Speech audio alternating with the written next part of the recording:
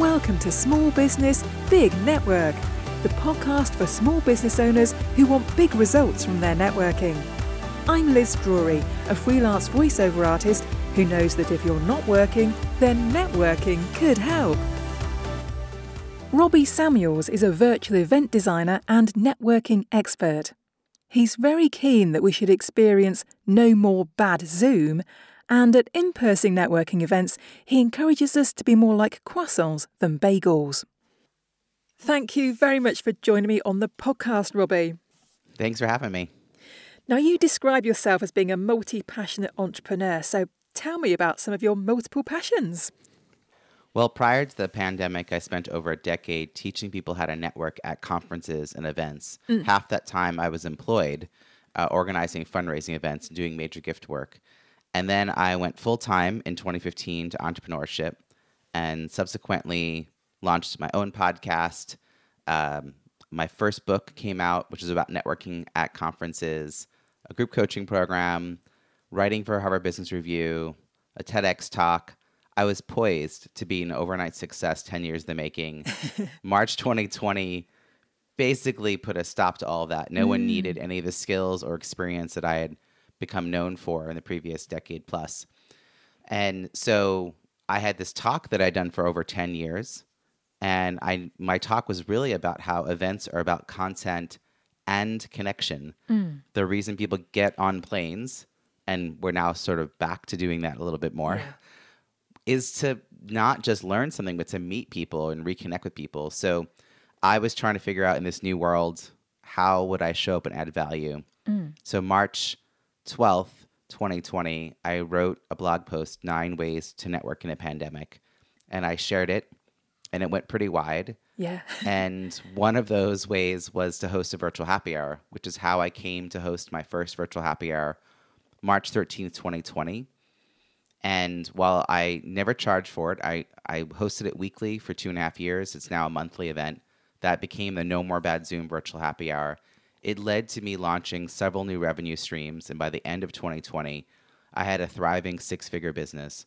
And it was this big shift. And part of it happened because I'm also a business growth strategy coach. When the pandemic first started, before we even called it a pandemic, I was coaching about a dozen entrepreneurs a week on behalf of a company. And then in April, they asked if I would take on a second role, helping 120 students through an online course about how to launch an online course. Yeah. Which is very meta.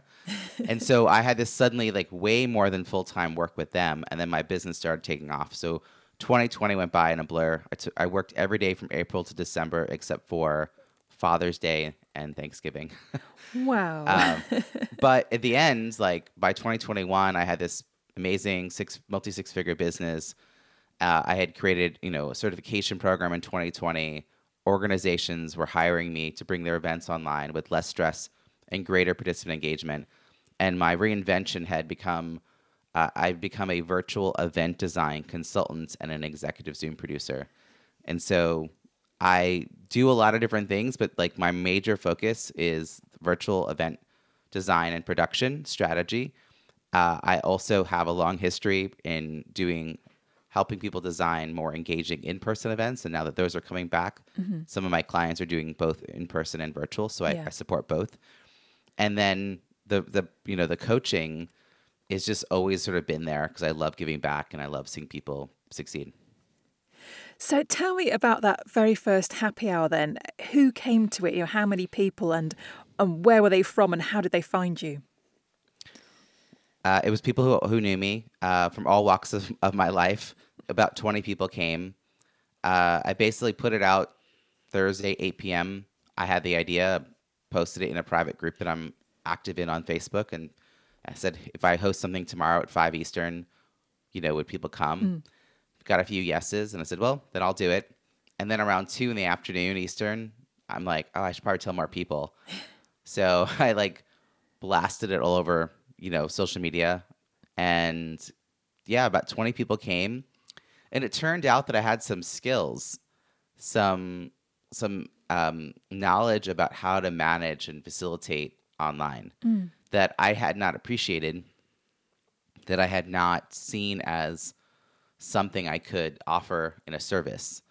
that I had acquired because I had been using Zoom for a while. Yeah. Not just for interviews, but also to manage group coaching and masterminds. And I'd been trained to run masterminds virtually.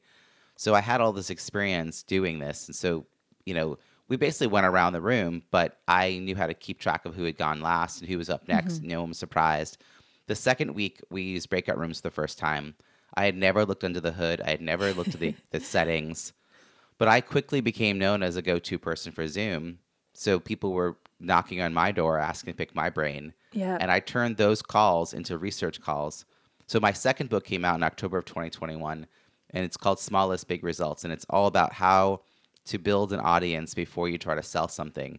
And it was really an answer to the question I kept getting, Robbie, how did you build this business in the middle of a pandemic? And it was because I only built things as I heard what people needed, and I tested it out in small pilots. And then the things that worked, that's the stuff I'm still doing. Yeah. And so was the term virtual event designer even a thing before 2020? I don't know. I will say that Zoom producer became this term that everyone was using. I don't think that was a term people were using pre-pandemic. Yeah, I mean, chat moderator was probably the closest thing, someone who would help you manage the chat. But I don't think we were trying to do very complicated technical production on Zoom. So, for me, the difference between me and like hiring somebody, off Upwork or something is the strategy. So I really work with people on what is the outcome you're trying to achieve. And usually that comes down to you want your participants at the end of your time together to think, feel, or do something differently. Yeah. Well, with that in mind, what exercises, what breakout room conversations, what poll questions, what kind of panelists, like how are we going to design this to keep people engaged? Yeah. So then there's the execution. So the other day I actually ran an event that had over 500 people, and we were talking about race. And at the afternoon, people chose a Zoom account based on how they answered the census around their race and ethnicity. So I ended up with a room of 300 people who identified as white. And I got them into 30 rooms with an assigned facilitator. So that's one level of complicated. Well, before they went into that first breakout room, they chose one of 6 topics that they wanted to dive into for the second breakout room. So the second breakout room, they were assigned to one of 30 rooms, not more than 10 people per room, with an assigned facilitator and with the people who also wanted to talk about the same topic. I actually don't think this would be possible in person. No. It's so complicated. Like, how would we tell people where to go, what part of the room, what rooms to go to, switch? It would take so much time, energy. I don't think we could do it. That's what I'm saying is possible if we really think about reimagining the events, not replicating what we would do in person, but like take advantage of what we can do online. Yeah, absolutely. And of course, the other thing that's possible on Zoom, which isn't possible in real life, is to get people together from all different parts of the world without them having to travel anywhere. True. Yeah. My No More Bad Zoom virtual happy hour became branded that in mid-April 2020. And it was right around that same week that I announced the pilot of a 4-week training program to help people become more confident and confident using Zoom. And that pilot ended with 15 people, $500 a piece. I ran it for a month and immediately I was like, this is amazing. I ran it 4 months in a row. By the third month, it became a certification program. But that No More Bad Zoom is how people started to find me. Now, when I chose Friday at 5 o'clock Eastern, it was because I had the idea Thursday night at 8 p.m. I wasn't like, what's the best time of the week? Yeah. But in the middle of the pandemic, no one had plans on Friday. And it didn't matter whether it was 2 o'clock Pacific or 11 o'clock in Europe. Like, people were showing up. And then people started showing up in Australia. They were coming Saturday morning to dial in at 7 in the morning. And it was like amazing that we really suddenly had this global audience. Now, if I was choosing a time for a global audience today, I would probably shift the time a little bit. But I think you're right. Like, it's kind of amazing how we can gather people. And one thing we don't think about for in-person events is that there are restrictions in in-person events. Primarily, they're in person, so we have to all get to that location. And because people want to not stay for 4 weeks, we have to cram a lot of content into 2 or 3 days. Yeah. And that I've been to conferences that have 20 concurrent sessions. I went to one that ended up having 42 concurrent sessions. I've gone to conferences that take over downtown, so that you basically have to decide, do I want to walk 1.5 miles away, 30 minutes to go to the next building? So I think virtual has a lot of opportunities going forward. Yeah. And what do you think about hybrid events that seem to be happening now, where part of it's in real life and part of it's on the internet? How do you feel those work? I don't think they work. I really don't think they work. I think that unless you have an extraordinarily enormous budget, then maybe, or if it's an incredibly small group, I think those two extremes could possibly work. But for the average organization or the average person, I think it's too difficult because you have two distinct audiences, and one or both will feel like this did not meet their needs. Yeah. So my recommendation for hybrid would be to have virtual events before and or after a in-person. And not everyone comes to the in-person. Like the in-person is either more selective or intimate or focused, but that you build community before and after. And I think the after is really awesome because I think a lot of us, we aren't staying connected from one year to the next. So if you want to increase retention, then having some programming throughout the year that's virtual would help people stay connected from the previous year and get them sort of primed. If they're newer to the organization, it'll help them feel more excited about going to the in-person event because they have already met people and they already feel connected. So I think a year-round or at least a 6-month programming timeline, something like that would be really advantageous. Yeah, that sounds good. Now, you hear a lot of people talking now about Zoom fatigue. Do you think that's a thing? And if it is, how can we overcome that and make things better? Well, my goal is to move people from thinking about Zoom fatigue to thinking Zoom intrigue. That's my goal. Because I think that it's quite possible to create I'm not just possible, I've experienced creating truly engaging conversations. I mean, think about how we had all these people discussing race, which is a difficult topic, but having in small group discussions without external noise, distractions, with people from all over the world, like you said, and whether it's a social or whether it's educational, I think the goal here is that if you're asking people or inviting people to come to a live session on Zoom, make attending live worth it. Yeah. I was just discussing this with a friend. He's invited me to come speak to his group, and he told me that it's going to be on Zoom webinar. And I was like, tell me a little bit more why is it on Zoom webinar? It's not, the engagement's just going to be a lot lower. And he said, well, there's 90 people. They can watch the replay whenever they want. There's only 8 to 12 that show up at any one point. So I think that they won't feel like they're part of a bigger group if they see that there's only 8 to 12 people. And I thought, but those 8 to 12 people would get an intimate connection. Yeah. And you could offer those 8 to 12 people an opportunity to go to breakout rooms for a few minutes before the content. And you could also message people that this is an opportunity to be truly engaged, not multitasking. The word webinar, whether we use it to mean the actual Zoom webinar or more likely people use the word webinar for any online session, whether it's on Zoom meeting or a webinar platform, it indicates to people, and I'm sure anyone listening would agree, that this is a chance to multitask. Yeah. That's what they hear. They're like, oh, good, I can just listen in. I can listen in while walking the dog. I can listen in while washing the dishes. I can listen in while checking my email. Whereas if you explain to people, hey, we're going to get into small groups, there'll be discussion opportunities, please come camera ready, that's different. Now I have to be at a place where I can be on camera, no distractions, no background noise, remain attentive, and actually participate. The actual words for the people attending these events are different. Zoom meeting, they're called participants because they are participating. And for Zoom webinar, they're called attendees because they are attending. Yes, I hadn't noticed that, but yes, you're right. If we want people to be cameras on, truly engaged, participating in chat, answering polls, then we need to set our expectations from the point of the invitation and remind them of this expectation.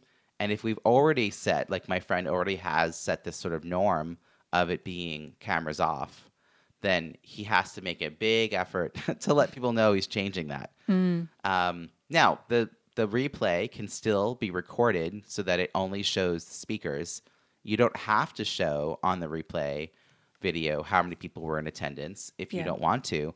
But I almost think it might be worth showing it to say, hey, if you make the effort to show up live, you're going to be one of less than 20 people getting to ask questions to this person, and you'll get to go into breakout rooms with your peers, and make the attention request, which is what we're saying, like, we'd like your attention, please. Make that a worthwhile investment from their perspective.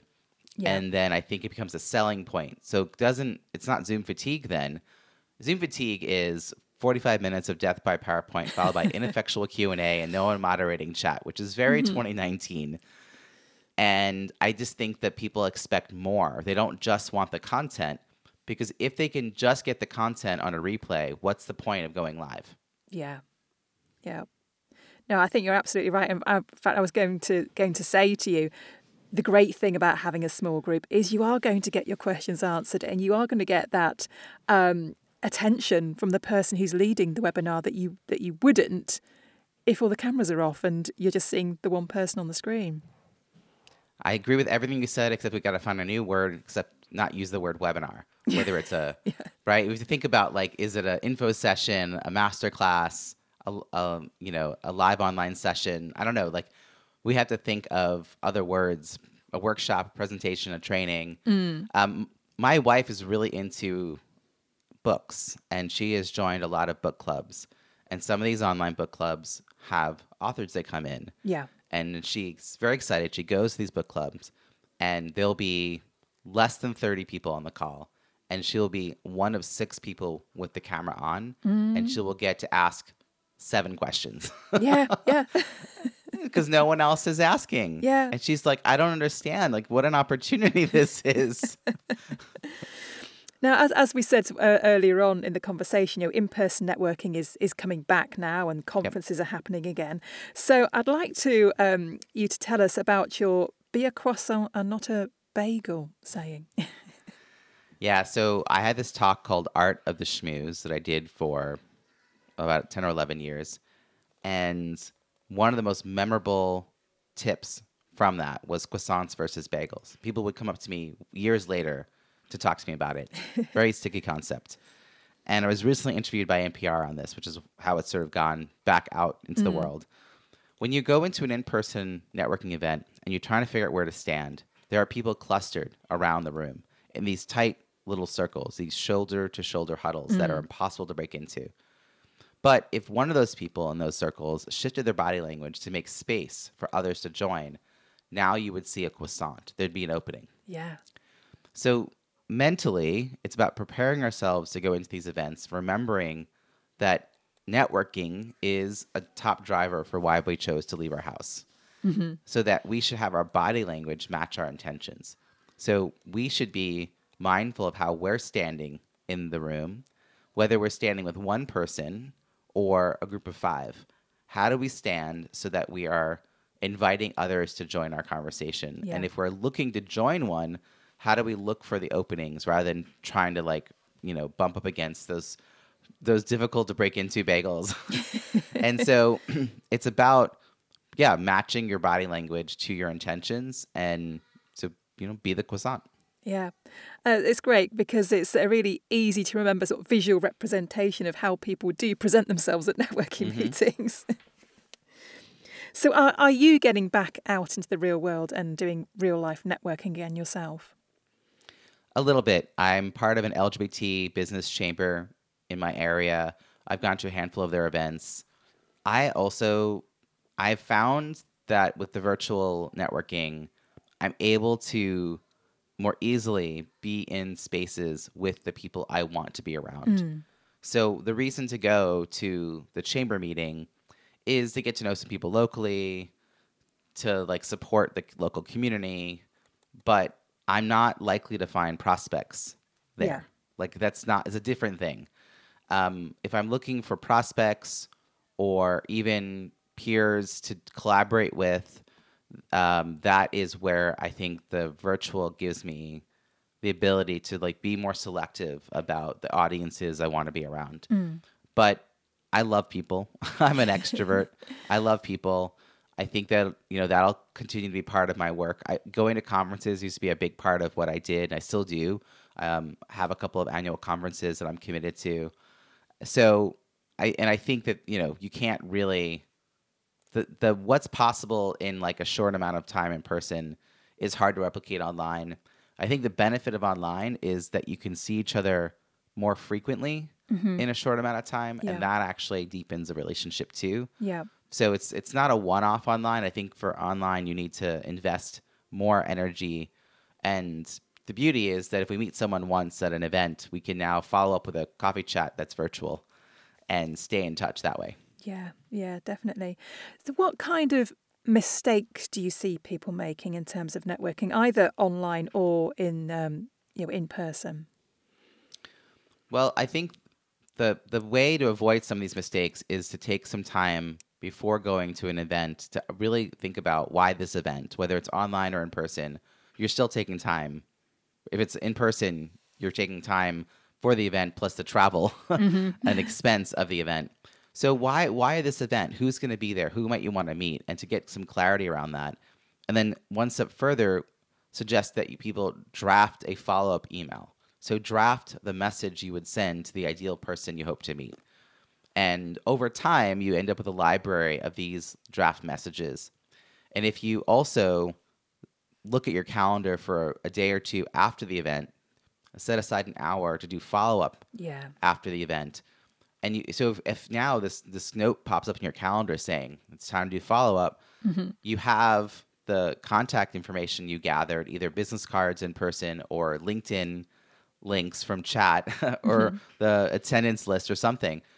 And then you have your preset drafts, and then you personalize those. So it's just, I think the mistake people make is that they collect cards or collect LinkedIn connections without building relationships. Yeah. And there's really no benefit to that. That's not where it helps you. I think it helps you when you have clear sense of what you're looking for.